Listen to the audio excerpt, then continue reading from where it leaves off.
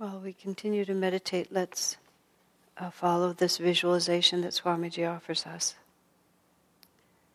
Visualize yourself as a traveler in a foreign land.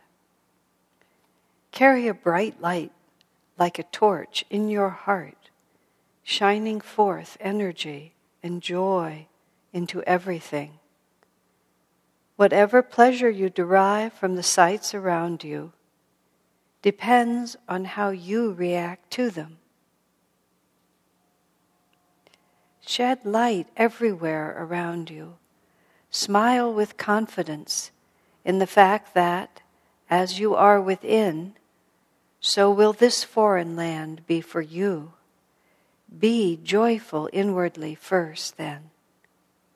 With that joy, observe everything around you. What you bring to the world will determine what you gain from it.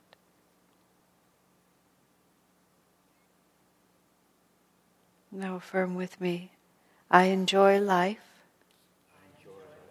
I enjoy myself. No matter what is bestowed on me. I enjoy life. I enjoy myself. No matter what is bestowed on me. I enjoy life. I enjoy myself. No matter what is bestowed on me. Om. Peace. Amen. We are now up to lesson 16, being a successful employee. It's a very important lesson Swami puts in here because only some people have leadership positions and most people in the world are not entrepreneurs. And so the vast majority of people who work for someone in circumstances that they don't have a great deal of control over. And it's not an ideal situation, but because it's the one that so many people find themselves in, I think it's an extremely important aspect of this to develop. Also, if you are in a leadership position, if you have some idea of what it is that will really make a good employee, you can also help those who work for you by doing your part to bring out of them the very best qualities. So it's interesting because we have been so economically fortunate in this country for so long that people have been able to think a lot about what they prefer to do. We very rarely, until recently, when jobs have been a little bit harder to find, have had to do just what we could find to do. And especially young people, without a lot of obligations, have been able to, this is what I want, this is what I prefer, and then you take this job and you don't like it, you take a different job and you go off and you find another one. And it's not like eras that some of our ancestors lived through. I mean, even the Depression era, which wasn't that long ago, our grandparents or our parents lived through, where there was no question about whether or not this work was fulfilling. It was a question of whether or not you could find any way to earn enough money to feed your family and to feed yourself. In just the recent times, suddenly it's not been quite so easy for people to switch from one job to another. And I know people have gotten caught in having left some lucrative job for something more meaningful and then found that it wasn't so easy to replace because this economic downturn sort of stepped into the middle of it.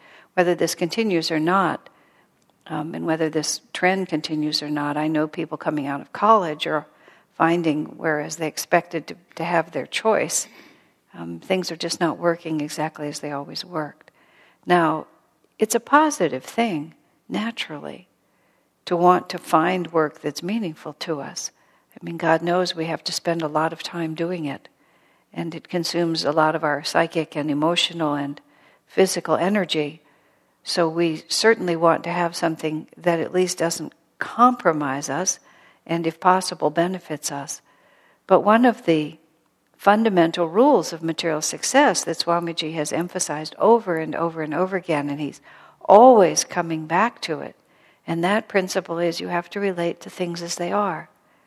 I mean, the entrapment of wishful thinking is one of the most consistent characteristics of the lack of material and personal success, is just wanting things to be different, not being willing or able to perceive what actually is, and even less having the conscious will to then relate to things as they are. So by in this lesson, Swamiji does a lot of just, this is the way the world works. And interestingly, he goes back to, in several parts of this as we'll go through it, and he just points out, look, a great deal of life is compromise. And he tries to make some distinctions between compromising on principle and just necessary compromises. But he even allows a little space that sometimes in the interest of practicality, you have to sort of skate a narrow edge on this. And he has a very interesting concept in here, which he comes back to a number of times, which is, he said, you don't have to be emotionally invested in your work. It's a very interesting statement that he made. He's sort of drawing a distinction. Some of us have work that is so meaningful to us that we can really invest our whole feeling nature into it. I mean, there's no distinction between ourselves and the work we do. And of course, that's an ideal that we can all strive for. But he points out that sometimes we may just find ourselves in circumstances where there just simply isn't a sufficient resonance between the work that we have to do and our own true and inner nature. So then he just suggests that simply don't become emotionally invested in it. And that has several aspects to it. One is that we don't always think, oh, I don't like this, I wish I could give more, I'm so displeased. Or we don't always become emotionally invested in it in the sense of criticizing it constantly either. We just have a sort of slightly impersonal attitude that this is the work I've been given to do and I'll do it conscientiously, but it doesn't have to be sort of the beginning and the end of my whole life. Now, there's lots of good arguments against that, against settling for that, but the point you have to deal with is that you also have to be practical. And even when Swamiji talks about this, he draws a couple of interesting distinctions. He speaks of himself saying that he would never compromise any principle ever for any reason. He said, but I'm not married, I have no children. And then he doesn't exactly, in other words, nobody relies upon him. And even those who do rely upon him, which are many, many people who've committed themselves to Ananda, they understand that this is the given. And so that's just simply the way, it has to work. But he also then, and he says this rather obliquely, he has the power to create what he wants. And he has the courage to create what he wants. Because he talks in there, and he doesn't draw a fine point on it, but this is the implication. A woman friend has written to me that she can't find meaningful work, and she keeps looking, but she can't find it. I don't know if she has the capacity to create her own enterprise, to create her own business. Essentially, I wish her luck. And what he's implying in there, without really wanting to be too pointed in it, is saying we also have to be practical. He respects her desire to do something she can wholeheartedly believe in, but you have to be willing to also take full responsibility for manifesting it. You can't just hope that somebody else is going to both create the enterprise and then give you a place in it and then honor all the values that you have. It's an ideal worth striving for. And Swamiji comments in there, the more people who work like this, the more the world will become like this, the more meaningful work there will be for everyone. It was very interesting to David and to me when we first moved to this area, which was now 1987, more than 20 years ago, quite a good while ago. And we both came from having lived at Ananda Village. I'd lived at Ananda Village for 16 years, since I was 22.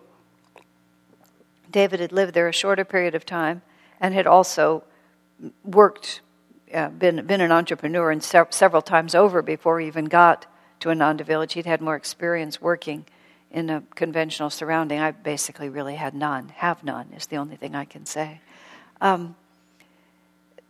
we had been able to live according to Yogananda's ideal, where he talks about home, job, and church in one place.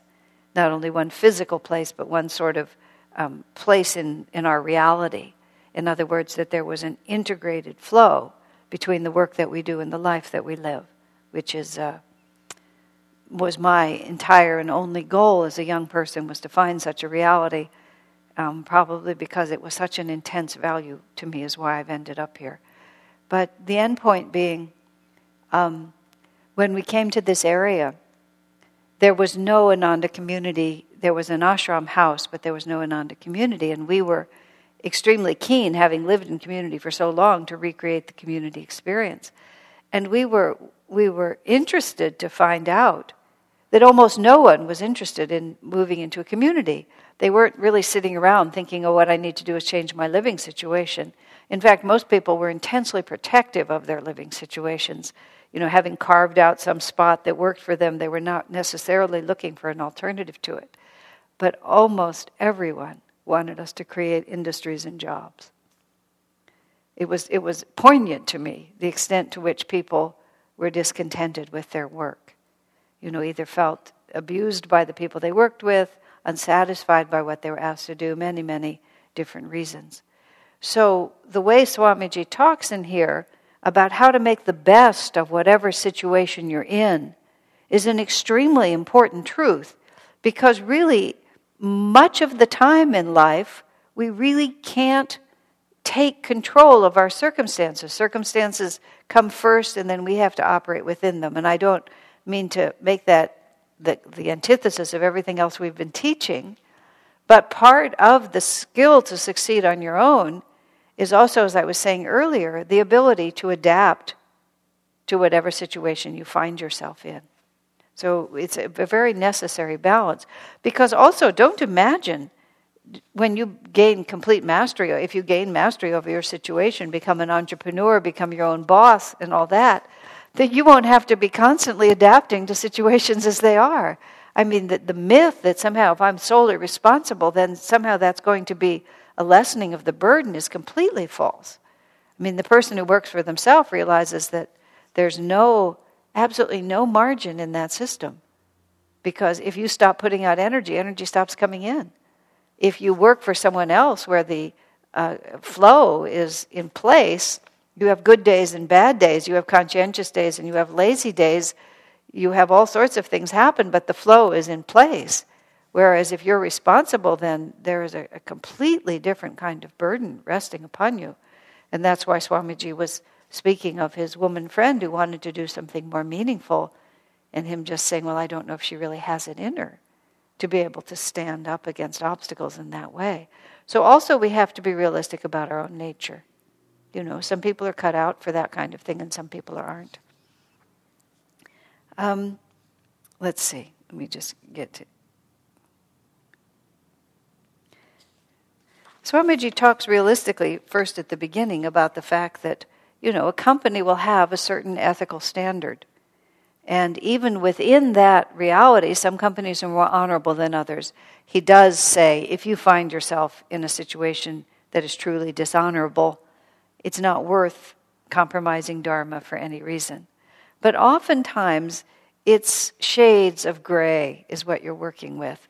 And he's saying even if, you know, the policies of the company are beneficial, it has to go through so many layers that by the time you're standing, wherever you're standing, you're never dealing with a pure reality anyway. Now, he's saying all of this to say, let's not just sit around and want the world to be different than it is. You know, these are the circumstances that happen in life. We're dealing with lots of human nature. And by the end of this lesson, he gives us ways to work with ourselves, to work with our own dynamic inner energy, to find a serviceful way to exist in whatever context we exist in. And that was the visualization that we did at the beginning.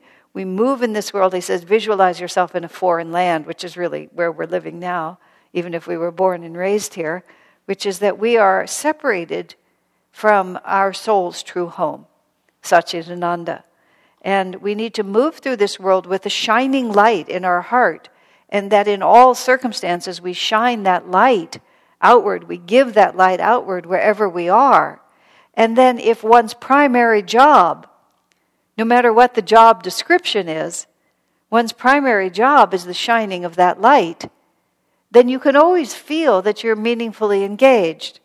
And if the other work that you do is less important in the great scheme of things of your own life, it becomes, you're emotionally invested, so to speak, in the kind of conscious vibration that you put out, and less invested in the actual work that you do. Although he speaks later about don't ever think, therefore, that excuses you to do a bad job, because that's just death to all good things.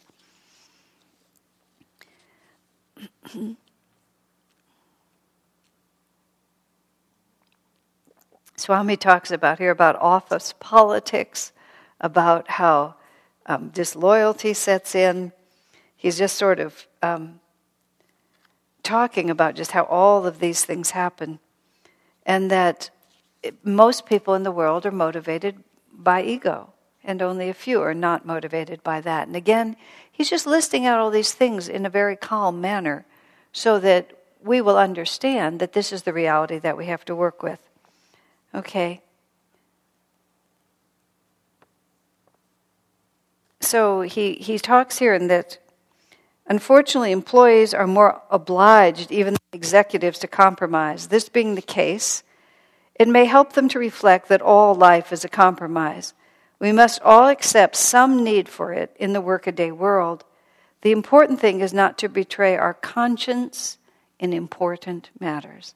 A friend of mine, Haridas, when he was in charge of the center in Sacramento many years ago, when it was really a fledgling effort, this was like 30-some years ago, and there simply wasn't enough money coming in from the enterprise itself to support him and the other minister who was living there at the time. So he went out and got a day job. He was a minister part-time, and he got a job working for a demolition company, I think it was, something like that. Just some sort of very straightforward, simple task. And his boss wasn't entirely honest, but it didn't actually affect any of the work that Haridas had to do. His boss was a little bit inclined to cut corners, but Haridas always managed to just be able to have integrity in what he was doing. But he saw a situation coming in which he knew his boss was going to ask him to do something that he was going to have to say no to, because it really wasn't honorable. It wasn't an honorable request. And for some reason, Haridas knew that it was going to come, and he knew when it was going to come. So he had lots of time to anticipate it. At the same time, the job worked really well for him. He liked it. He was well paid, and it enabled him to do what he really wanted to do. And it was just simple, straightforward work. I really think he was smashing buildings, if I'm not mistaken. But he contemplated with no little anxiety what he was going to do when the boss made this request of him. And he prayed to Divine Mother, to be protected. And when it finally happened and the boss asked him to do whatever this dishonorable thing was, Haridas said, he just looked at the man and said, "Oh, I can't do that." And the boss said, "Okay." And just walked off.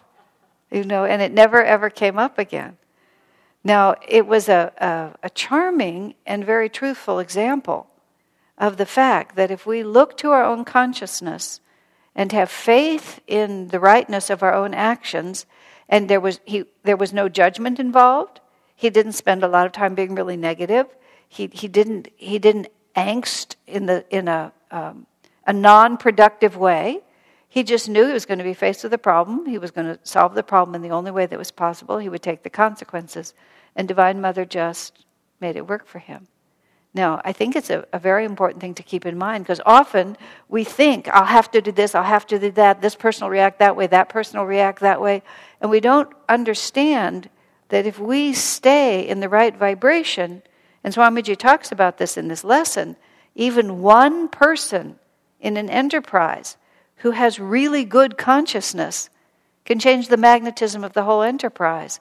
And certainly any individual in a direct encounter who has very good consciousness can often shift things in the way they need to go. We imagine that everything is run just from the egos, but it isn't really. There's always a higher power at work. And this is sometimes the way in a practical sense that Swamiji says not all of us can quit uncongenial situations or leave positions where we're asked to compromise in certain ways, but we can draw the line wherever we feel we need to draw the line. But he really encourages us to make sure that we're taking a stand on principle and not merely annoyance.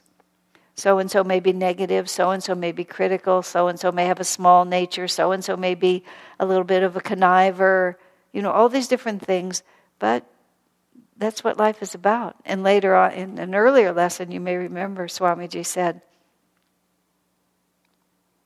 if you haven't been able to draw to yourself a better situation, then perhaps you should buckle down and learn what lessons this situation has to teach you. And again, that's part of what a reality where success comes from. Okay. For Swamiji, it's interesting though, and I realized this when I was working on the book about him, and I wrote it in there, and I think I've said it elsewhere. When Swamiji was 22, and he, had dropped out of college, he was trying to be a playwright, he'd stopped trying to be a playwright, he was just sort of adrift, really. He didn't know what he was going to do until he found Autobiography of a Yogi and came to Master. He was a man of tremendous promise, but none of that promise had been fulfilled, and the only work he'd ever done had just been, odd jobs that a boy would do. He'd never had any serious work in his life. And then he went to Yogananda, he became a disciple, he became a monk in their very first meeting, September 12, 1948. And then, 14 years later, he was expelled from SRF. He was 36 years old, he was a fully professed monk, that was the only life he knew, and then all of a sudden he was completely out on his own. He had no money, he had no experience except being a monastic, he had no skills except the wonderful skills that he developed as a disciple and as a teacher. And there he was. Fortunately, his parents were able to take him in, but he was 36 years old with nothing at all. And then he had to just go forward and figure out what to do after that. But what's very, very interesting and worth noting is that he never, except when he took the job with the Peace Corps to try to teach the Peace Corps volunteers about India, he never worked for anybody, and he never worked for anybody else, and he never tried to earn his living by any means except spreading Yogananda's teachings. It was he drew a very, very narrow channel for himself. He worked extremely hard at that. He wrote books, he made recordings, he gave classes, he constantly came up with ideas and enterprises, but never did he do anything except remain absolutely loyal to that commitment he'd made to Yogananda. I will be a disciple. My life is to serve your work. Now, not all of us have the karma to be able to make such an inward resolution, but of course then he had the willpower and the magnetism to push through that. But it sets us a good example, and it also helps us to understand that we have to behave appropriately for the consciousness that we actually have. His consciousness was so one-pointed that there was no other moral choice for him.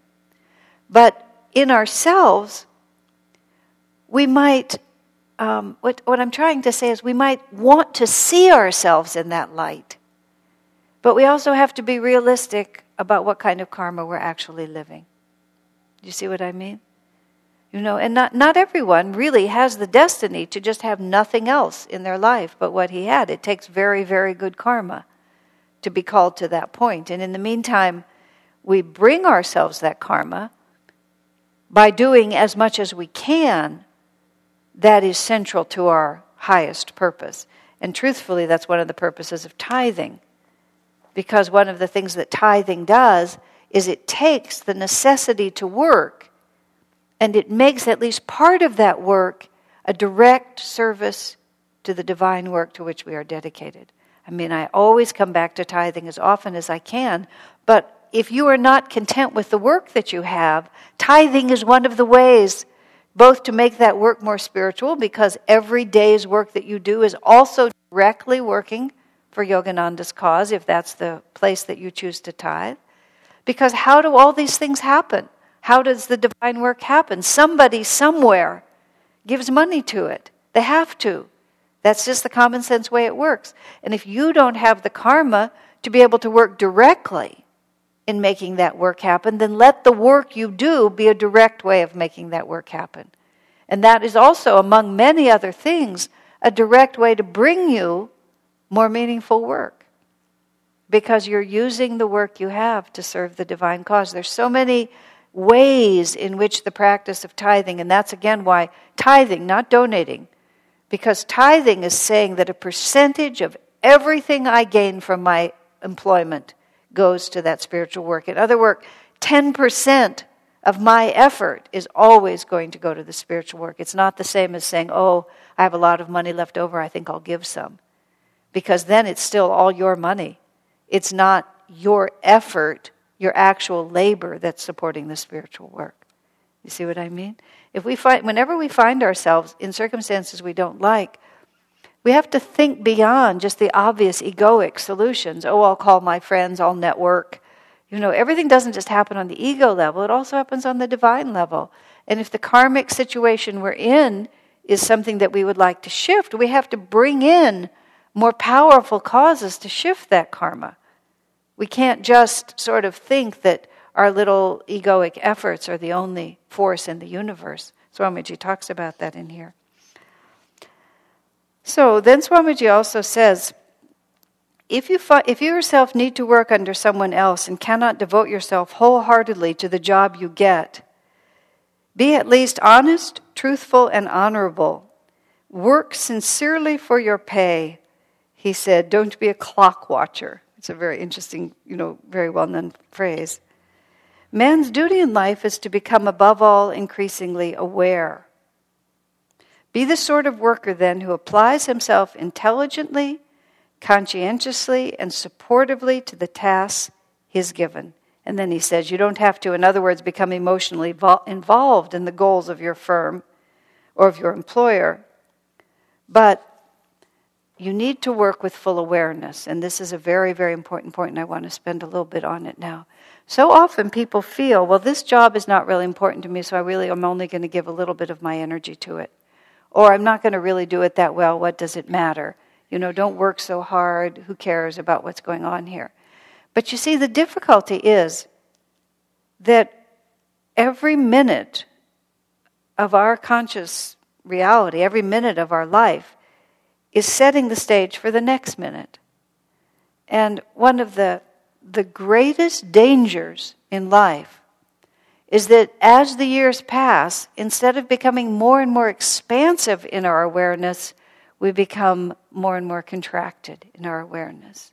Or, when we're young and vital and we're so enthusiastic about everything, we have so much energy, we just think that that's going to last forever.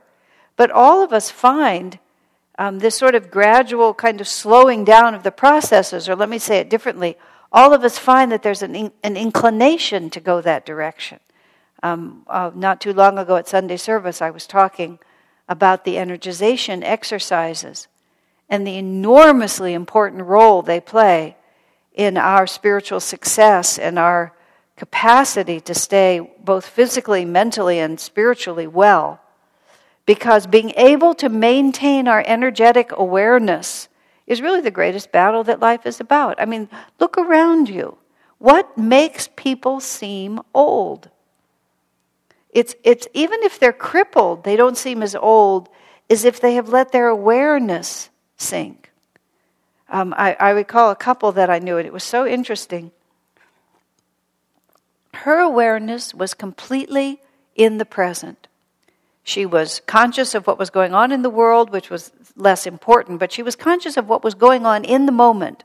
And she would respond to every situation with completely contemporary, spontaneous energy. Her husband, they were both in their 80s.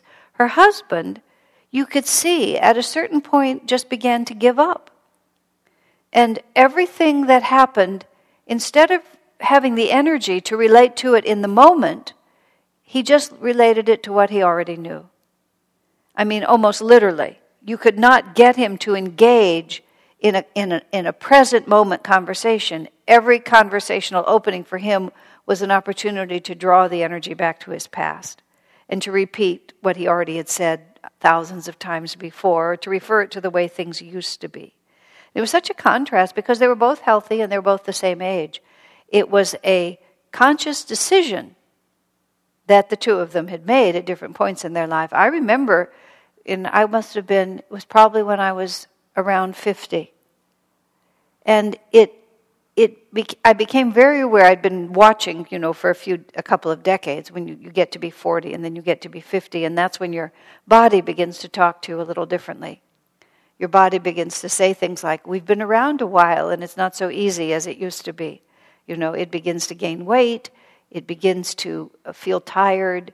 I mean, I'm way past this now, but I remember just going from a stepladder up to a shelf or something I needed to stand on. And I just raised my leg and I just found myself unable to go up. It was more than an average step. And later I was sort of reflecting, was it lack of strength, lack of balance, or just simple lack of courage, to just do it? But it was like something that I could always have done and then I couldn't do anymore. I find, I can't open jars. I've just lost that sort of thing. But we begin to find that out. But, I'm not making my living as a sports person. It wasn't really a problem. But I also began to notice the same kind of inclination in my overall response to life. It's like it's begun to assume a certain anguishing monotony, and there is that temptation that creeps in that says it would be more pleasant to put out less energy. I mean, that is what it is to die spiritually, is to begin to think it will be more pleasant to put out less energy. What is God, among other things? He's energy, isn't he? Infinite energy and perfect awareness. But the temptation to put out less energy is always there. And it begins to get more and more strong for many of us as we get older, because we have to consciously will that energy. And I watch myself around the age of 50, and I could just see, either at this point I begin to get old, or I remain dynamically aware. And it was like if I don't make a very conscious decision to commit myself with the same dynamic passion to life and work and relationships that I had automatically in my 20s and 30s, then I'll just turn out like every other old person around. You just kind of gradually get smaller and smaller. You listen to people's conversations, it's just amazing what they talk about. Especially sometimes, and I don't mean to generalize, but sometimes older people, you'll just watch them just trade stories. It's my turn to talk about me, and then it's your turn to talk about you, and then it's my turn to talk about me and my grandchildren and my grandchildren's children, and then you talk about yours, and then I talk about mine, and there's just like nobody is really there. Everybody's just drawn a small circle around themselves, and that's where they live. Now, one of the places where that really starts is if you have work that you don't absolutely love. Swamiji made a slideshow once he called it Different Worlds. It's really a fabulous show. And he took just pictures of all these different people all over the world, all different states of consciousness, mostly materialistic, worldly people at the beginning, and then lots of pictures of devotees, just to show you the difference in consciousness. One of the pictures is people on the New York subway, and they're gripping the subway thing like that, and they're mostly standing just like they're putting out just enough energy to keep themselves upright, and you can kind of see this torpor over their faces, just like, I don't really want to be here, I have to be here, but I'm just not going to be here for the time that I have to be here. And then they get off the subway, and they sort of wake up a little bit when their turn comes. I was talking to Swamiji about that, and he remarked, I said something like, well, the subway's not really a place you want to be. He said, yes, he said, but if you deal with unpleasant circumstances by lowering your consciousness and diminishing your awareness, it gets to be a habit. So it's a very interesting and tricky business. He tells us about the Calcutta Kriyaban who dealt with the subway by getting on, doing a few kriyas, going breathless, remaining breathless till his exit stop came, and then he would just get off the subway, and he would do that, and then he would do that both forward and back. He'd just meditate in a state of super consciousness. He must have had the capacity to say, bring me out of this when my train stop came. So he never wasted any time. And as Swami said, he was probably not emotionally committed to the work he does. I mean, Lahiri Mahashaya worked as a government accountant, remember? For all those decades. Do you think he had a passionate concern about government accounting? But he was always fully aware.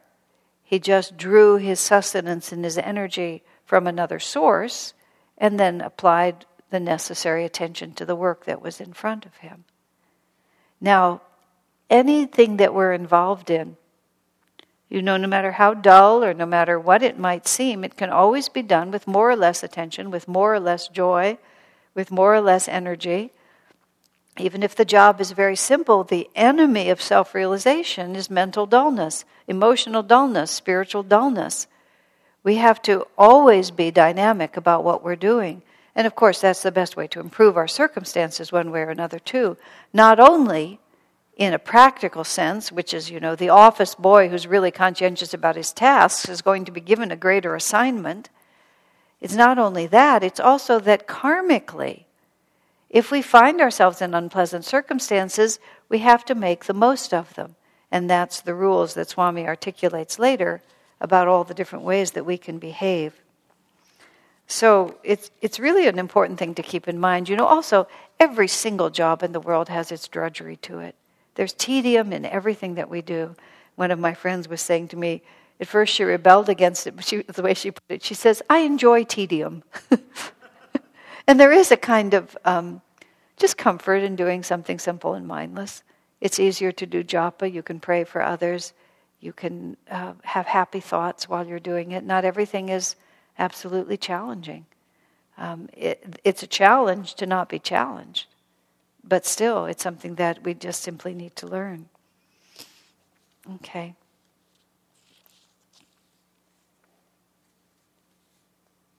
He also mentions here, to the worldly mind, material success seems attainable only by blood, sweat, and tears. In reality, divine assistance is always present. He's talking about world events. But he said, great masters work within the law of karma to hasten its effects, whether nationally or personally. They involve themselves, especially when the issues are major. But we must also realize that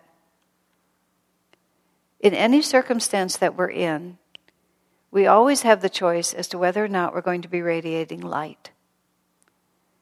And, of course, we can't radiate light unless we're in tune with that light. And too much self-concern about what we like and don't like about what we're doing is the best way in the world to cut that light off. And when we cut that light off, we've really ceased to do the only work that matters. Because projecting that light is the only thing that there really is to do. He says here, often when a situation, don't underestimate the power of consciousness. Often when a situation seems, objectively speaking, to be hopeless, a change of consciousness in even one corner of an enterprise may have far-reaching results. Because everyone seeks happiness, though some seek it misguidedly, even one person may, for example, if he is radiantly happy, influence others for the better simply by being happy himself. We're so conscious of this at Ananda. I've seen this so many times because we've been very gifted at Ananda to have so many people who have beautiful consciousness. And I'll go back to Haridas because this was a very early experience that I had. Very, very early when I came to Ananda, at Ananda Village in the very first days.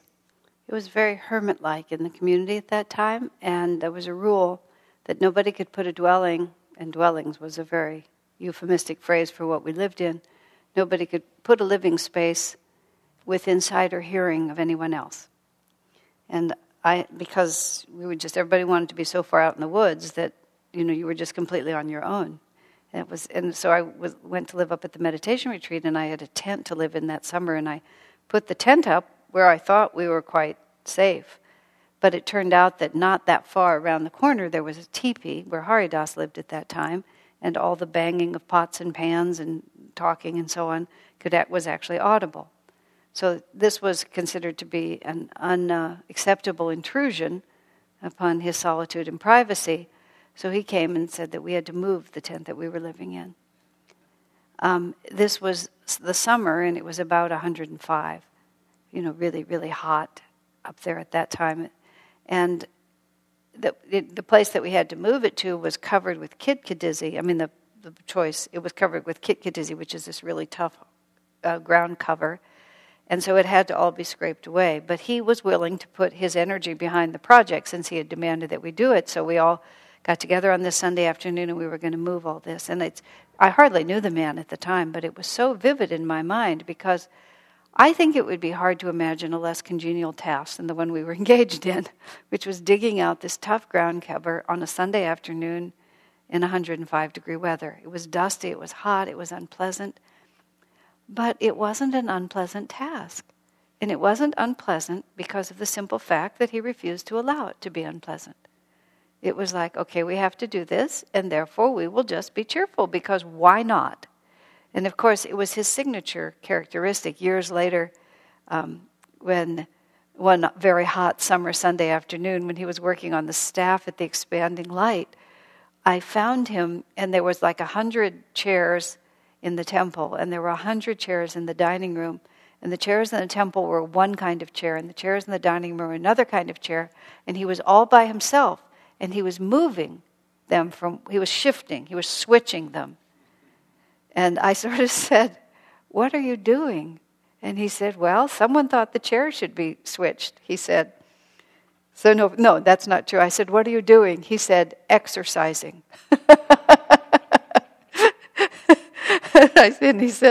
I said, "Someone wanted the chair switched." And he just he wouldn't even bring himself to articulate it.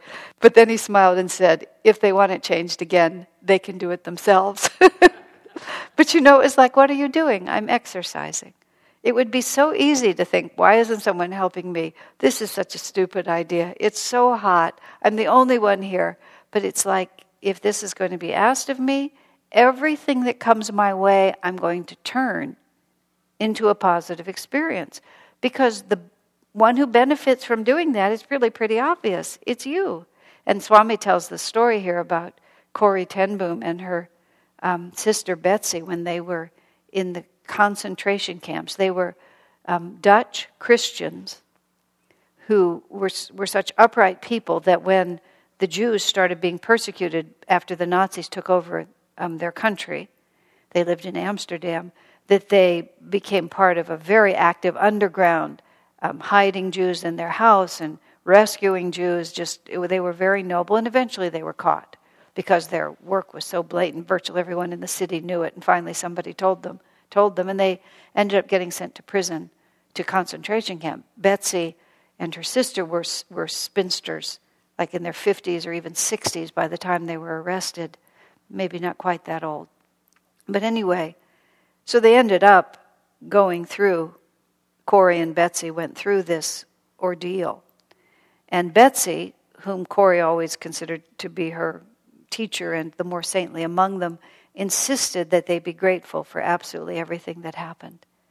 And so one of the stories is that the places they found themselves, one of them was just absolutely infested with fleas. And it was just sort of almost like the last straw. I mean, they're already crowded in, they've been taken from their homes, they're virtually starving, they're having to do horrible work. But Corrie explains that somehow the fleas were just like the worst aspect of it. And when Betsy started, in her prayers, thanking God for the fleas, Corrie just had to remain silent. She just couldn't do it. She couldn't bring herself to go that far. And then one evening, they were having a secret prayer meeting, which they often did. They would gather when no one was around, and then they would conduct these prayer meetings, which were very important, but they were absolutely forbidden. And suddenly, the guard came in there was coming into the room with all these visiting officials, and they were just about to go into the room where they would have been discovered. And suddenly the guard says, "Don't go into that room. It's filled with fleas." Just like that. And then they were saved. And then after that, they realized that they could have their prayer meetings undisturbed night after night because no one would ever come in there because of the fleas. And when Corrie sort of saw all that happen, she rushed over to Betsy and she fell down on her knees and she said, "Thank you, Lord, thank you, Lord. Thank you for the fleas." Isn't that interesting? But you see, it was a conscious decision on Betsy's part that whatever comes to me, I will find a way to make this positive. Because if I find a way to make this positive, what am I doing? I am saying to life, whatever comes from God. And whatever I'm asked to do, I do it. Here's another these are horrific examples, but they're powerful ones. Richard Wurmbrand was a minister of some relatively fundamentalist Christian sect. I can't remember now what denomination he is. He's probably passed away now because he was quite elderly. He was a Jew. He was a Romanian Jew who converted to Christianity. So first he was persecuted by the Nazis for being a Jew, and then when Romania was taken over by the communists, he was persecuted by the communists for being a Christian. So he spent a great deal of his adult life in prison, and not just in prison, but in concentration camp type circumstances, not just in jail. And once he talked about a time when he was being tortured. They never killed him because he was very prominent, and finally he was essentially ransomed out by Christians from some free country. They bought him. The Romanian communists needed money, and so they were able to ransom him out. But he talked about a time when the guards were forcing him to walk in a circle around his prison cell. And I can't imagine what power they used to force a person to do something like that. I don't even want to imagine. But he found himself forced to walk. And he was sick and he was exhausted, and it just went on and on and on. And there's a natural part of you that thinks, that divides yourself from what you want to have happen and what is happening. And a tremendous amount of the definition of stress is when you have a fixed point and life is trying to take you somewhere and you won't go with it, like a rubber band. But if you move with it, that tension never builds. It's a very important thing to realize. Stress is merely the resistance to what's happening. So he found himself here, and with his deep faith in God, he's a great saint, he began to think, how can anything happen outside of the will of God? And if it's the will of God that this happen, then I want to put my will into it also. Why would I have a will other than that is the will of God? And he describes in his writing about the more he walked with the conscious awareness that it was God who was asking him to walk. He actually just went into a state of ecstasy, and he lost complete awareness of anything except his own inner state of complete happiness as he was forced to just walk and walk and walk. Now that's a very extreme example, and God willing, none of us will ever face such a thing. But you take a story like that and you think, how close can I come to that? How many times do I declare that what's happening is not God's will for me? Or do I forget that if God has put me here, then why wouldn't I accept it with gratitude? And if this moment is a divine gift, why am I holding my consciousness back from it? I mean, these are very elevated ways to deal with the mail at your desk. But why not? Because otherwise a whole lifetime goes by. And if we spend hours and hours of our lives working, but never allow ourselves to be fully aware and engaged, then it becomes a habit. So let's take a little bit of a break. The lesson of someone like Richard Wurmbrand and Betsy and Corrie ten Boom, among others, someone was pointing out, is perseverance. And the question was asked, why did Richard Wurmbrand not give up? Did he have some great sense that he had some mission to fulfill, which of course he ended up having? But I was thinking while he was buried in those prisons for so many years, he had no concept of ever getting out or knowing what was going on in the world. He gradually became quite renowned. Not exactly sure how. He must have smuggled some of his writing out. But he had no idea, what was really happening. But I was thinking that, lots of people die, and I know he remarked at different times when he was in prison that he should have died. Why didn't he die? But I think that, for one thing, the human spirit wants to survive. But I would think also a man like him there would be an inner impulse that it's not right to give up. It's not merely that people have a desire to live, but it's that same constant fact. It's like to simply give up. Unless you really feel inwardly guided that now is the time for you to go, and then you surrender your body or you surrender whatever situation it is. But the most powerful, one of the most powerful principles in life is perseverance. Very many years ago, for a brief period of time, when I was getting onto the spiritual path, I was involved in the I Ching. I mean, very, very little. It was never a real path for me. But every other one of those quatrains or whatever they call them says persevere, perseverance furthers. I think that was the phrase. It became a joke to me. Perseverance. And it's not really because we necessarily have anything tremendous to accomplish, except that we have to overcome the tamasic energy. The tamasic energy is the downward pulling contractive energy. When we were talking the Gita classes, months ago when we were studying through the Gita and we came to the section about the different gunas, it's the effort to overcome the aspect of yourself that thinks it's more pleasurable not to put out energy than it is to put out energy. That's the tamasic quality, and you have to overcome that in order to move into the higher levels of eventually into sattvic energy, which is spiritual energy. And that's the reason why you have to strive for excellence in everything that you do. Because the qualities that prevent you from striving for excellence have to be overcome. It's not that the thing you're doing is in and of itself so important necessarily, although if it's good, serviceful work, it might as well be done well. But when we ourselves suffer less, then we damage ourselves spiritually. I'm not talking about Virgo deranged, obsessiveness about every tiny little detail. Sometimes to do it excellently, this is good enough. When you're putting out a big project or something like that, you have to also keep the flow going.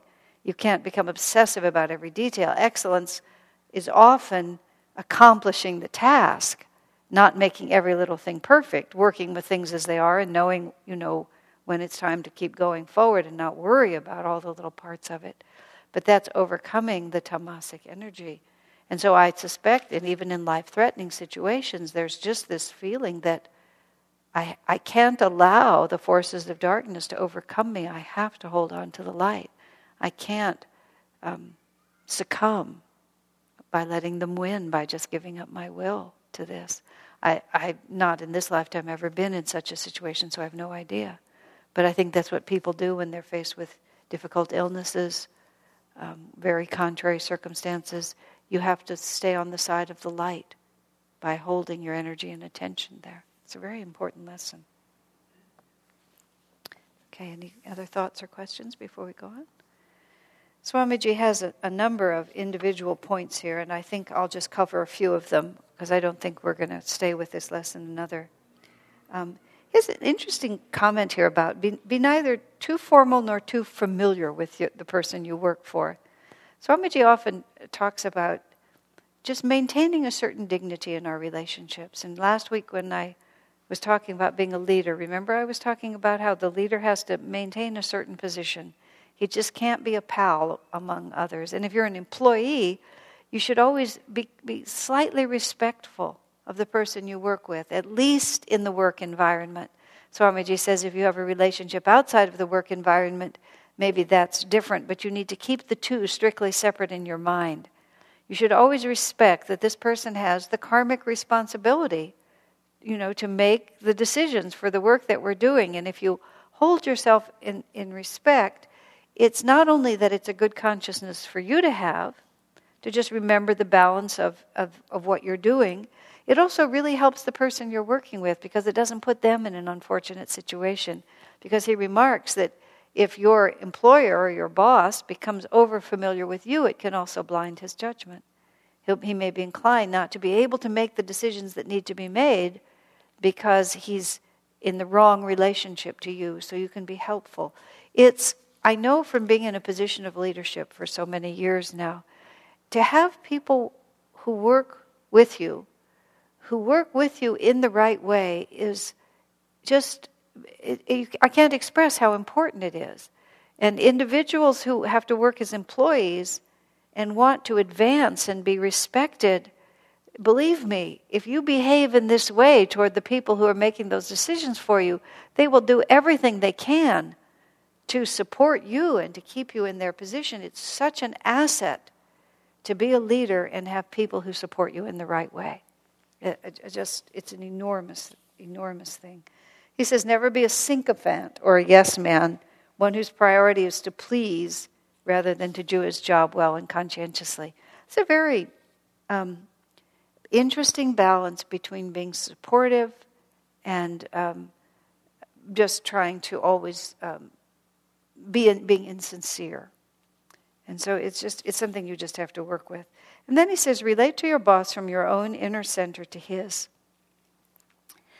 Among other things, what that does is that keeps you in the right relationship to yourself.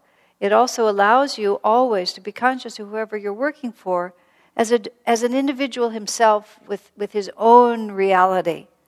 And it does both. It makes you both completely at ease and comfortable and also very respectful, because you're giving that person the dignity of their divine self, and you're also giving yourself the dignity of your divine self.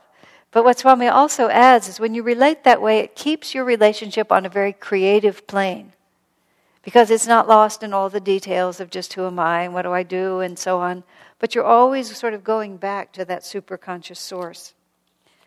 And he says then always look for the best and relate to the best. He says, even if there's not a natural affinity, always look for people's good qualities. It's such a fine habit to cultivate that it's very easy to point out faults, but so what? If you have to work with someone, it just does absolutely no good to dwell on it. Just try to think of what they do well, and then just keep your mind mostly on that. It's a very important quality. He also says too frequent contact between employer and employee can create tension, especially in the subordinate, if the employer is always exercising his authority. And so you might realize that you don't always want to be hanging out with your boss, among other things, and you want to avoid situations in which the boss's word rules even when it's not about a situation in which he really has authority. That also comes into over-familiarity, can create too much tension. Develop a supportive attitude is just, I've had to really meditate on that word supportive. Supportive is such a wonderful word. And supportive attitude just means you want the best for the person, and you're always thinking about that, and you're not allowing yourself to be ruled by a detail. Even he says, if your boss is bullying you, there's no reason except just keep supporting him. Don't allow him to bully you, but don't allow that bullying to turn you against him either. Just quietly be supportive of the positive things that he does and let the rest of it just roll over you. Don't be emotionally invested in what's going on. If somebody tries to mistreat you in that way, it only works if it gets your goat. If it doesn't get your goat, it doesn't happen. It only happens if it's upsetting to you. And if you can keep your inner dignity, no matter what people do, of course there's a point at which you might just say, this is not appropriate, I'm walking away from this. But a lot of sort of petty inconsideration just doesn't have to touch you. So someone is brusque in the way they speak, so they're not polite, so they don't thank you as often as they ought to, so they don't praise you for the work that you do. we need to find our confirmation inside. And just don't be obsessed by details. Another point he says is concentrate impersonally on what is being done, not on who is doing it. Swamiji always puts it that way. Be impersonal. Let the truth speak for itself. Don't always be thinking of personalities. Even if someone you don't like has a good idea, if it's a good idea, it's a good idea. And who cares who really does it? No one owns the truth. Here's another point here. He says, don't insult a person of honesty by implying through excessive tact that you think his ego needs pampering. It was a very interesting way to put it. Tact is a virtue, but with truthful people, it should not be wrapped, the truth should not have to be carefully wrapped in cotton wool. I mean, haven't you ever had that? Just for heaven's sakes, just say what you mean. People become so timid about it, but it's an interesting way he turns it. They're implying that you can't take the truth. I remember, and I wrote this up in my book, someone came to Swami and said, I read in a book on how to work with people that if you have to criticize someone, you should first tell them a couple of things that they do really well, and before you tell them what you really came to say. Swami's response was, but that's so manipulative. And then he said, and any, thoughtful person will see through it right away. It's like you have to be sincere. You can't just always be calculating. Now, that doesn't mean that you don't say supportive things. I know often when I have to write somebody or speak to somebody about something, it's not like I'm trying to get something from them, but if I'm talking to someone, I will take the opportunity to say something I might have wanted to say. Or I'll remember that we just did something together and it was great fun, that happened. So it's not wrong to speak positively before you ask for a favor or bring up a difficult issue. But don't do it because you're trying to manipulate the person. Do it if it's a sincere expression. And sometimes situations are just too grave. You can't start by saying a couple of nice things. You have to say, we have a real problem. Somebody's come to you for some serious thing, or what you're about to tell them is so serious, you can't really start by saying, I love your hair that way, and you really did a nice job with the cake the other day, and, by the way, why did you lie to me about this? It's like, it just doesn't make any sense. It's not balanced. He says, familiarize yourself with your boss's nature and work with it realistically. My husband is so good at this. Every so often I'll say something, and he always just says, well, that's the way he is. That's the way she is. He's very impersonal about it. Sometimes I'll say, yes, I know, and right now it annoys me. But he's just but that's the way he is. We just know that's what people are like. That's the way he is. Why should we be surprised?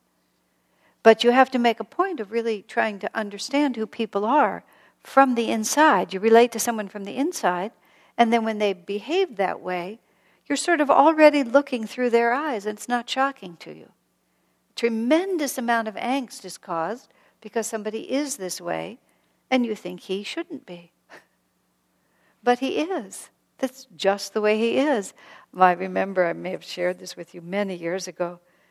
This young man came to David, and he was so distressed because his girlfriend was not behaving well, and they were having all this problem. And we lived in this dome at the time, and the bedroom was a loft, and so you could be in the loft, and it wasn't, you wouldn't be seen, so it seemed like you were in another room, but in fact you could hear everything. And when this man came over, I happened to have been lying upstairs, so he just started speaking to David. I'm sure he didn't know I was in the room. He might not have cared. But so I just lay up there quietly and listened, and this man told this long tale of woe, because this woman was really a piece of work. But after he finished with this whole story, David's advice was, that's women. It was all I could do not to burst out laughing from upstairs. But in fact, it was true.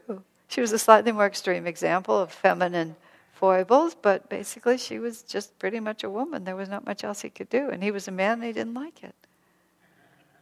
That's the way she is. But you have to take the trouble to find out.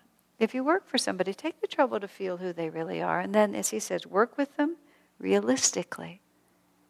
If that's what they're going to be like. And then you can also then it helps you to understand, how can I approach this person if I need to work with them? How can I respond in the way that's needed? Swami Kriyananda, as generous and as fine as he is, has also taught us all a lot about how to relate. He's a very creative man. He often asks for input, but there's a time when a certain kind of input is required and a time when it isn't. There's just many times, because his nature is so strong, you have to really understand who he is and you really have to move with it. Any husband and wife who live together successfully gradually begin to understand who this person is, and then you work with it realistically.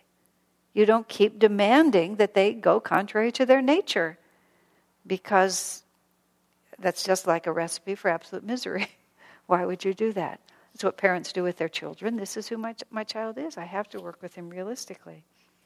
It's another point here. Be completely true to your word. Never promise to do a thing and then forget to do it. Again, speaking from the position of being a leader, I just can't tell you how important it is. If you know that if you give something to someone, it will get done.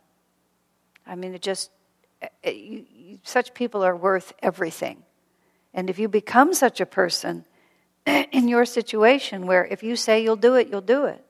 Or if you run into an obstacle, you'll converse about how you're going to do it. But you just don't let your word fail. And it just creates a force in the universe. It's so powerful. And then he says, when your boss assigns you something, try to go beyond his expectations. So many people will just do exactly what you ask and nothing more.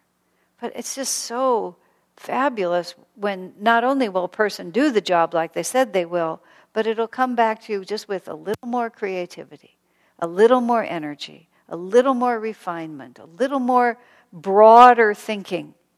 If you wish to progress in the situation you're in, just put out a little more energy with a little more awareness. And once again, if he's trying, or he or she is trying to make something successful, and you're that kind of person, think how valuable you become. Because everything then works if they know they can rely on you. So another point here is be loyal. Never speak against your boss. Answer firmly and supportively of him any criticism others make against him. This is a quality so little prized in our culture. And Swami then tells this story about this receptionist in a radio station who agreed with Swami when he criticized her boss. And then when Swami reported the conversation to his own father, his father said she should never have said that. If she works for that company and they pay her salary, she should be supportive of what they do. Now, it doesn't mean you have to be insincere, but to just pass along negative criticism just drains the energy out of everything. You just have to learn to keep your mouth shut. And also even to defend, within reason, if the acts are just a matter of opinion. But you get into these situations where everybody's backbiting all the time, and it just absolutely takes all the magnetism out of the situation. He says, be completely sincere. Be kind. Be sincere. Meaning you don't have to go along with things just because other people are going along with them. But it's so amazing. If you just stand calmly strong in your own reality, you'll see that the tide just flows around you. You think you have to go along with all these things, but you don't. It was interesting. Rajarsi Janakananda, of course, had tremendous power. But people knew he didn't like smoking. And it was an age when everybody smoked, but nobody ever smoked when he was present. And he never asked them not to. He just was himself. And if you're kind and dignified and don't go along with crude language and crude stories or crude behavior, but just kindly and in a dignified way keep yourself out of it, you'll find that first as a joke, but later with respect, and I've certainly found this, people will stop behaving that way in your company. It may not change them overall, but they will stop doing that when you're there. And you don't do that by scolding or criticizing. You just do it by calmly and quietly holding your own vibration.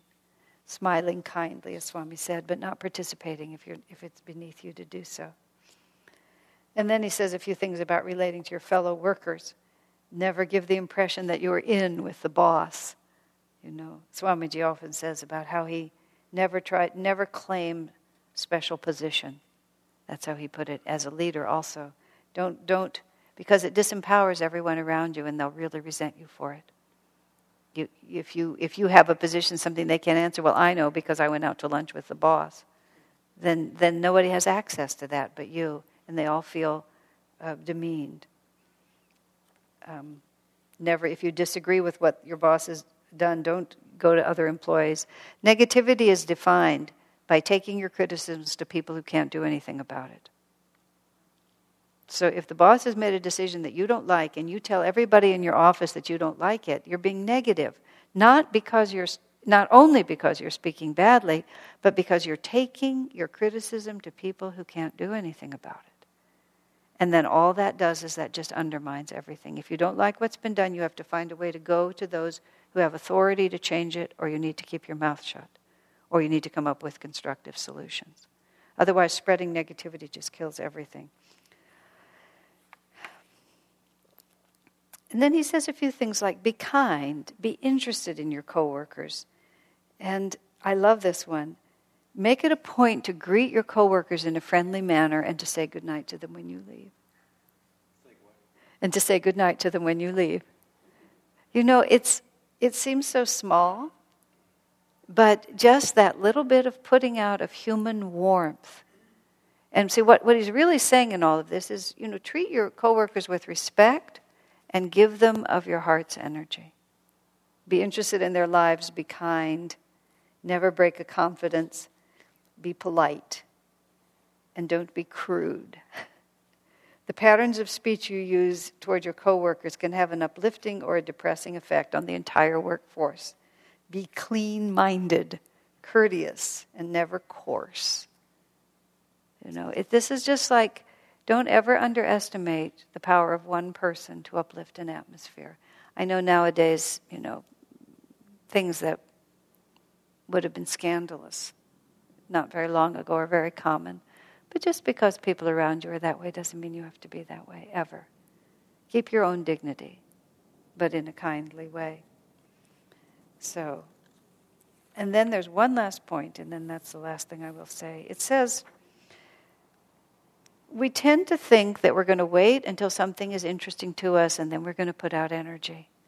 I remember someone wrote to Swamiji years ago and she sort of essentially said, I keep waiting for something to interest me so I can get engaged. He said, you'll never find anything interesting until you give energy to it. When we find something dull, it's because we're not putting out any energy. And things become interesting often when we manufacture interest by putting energy into it. And this is, again, be realistic. Develop a habit of just being interested.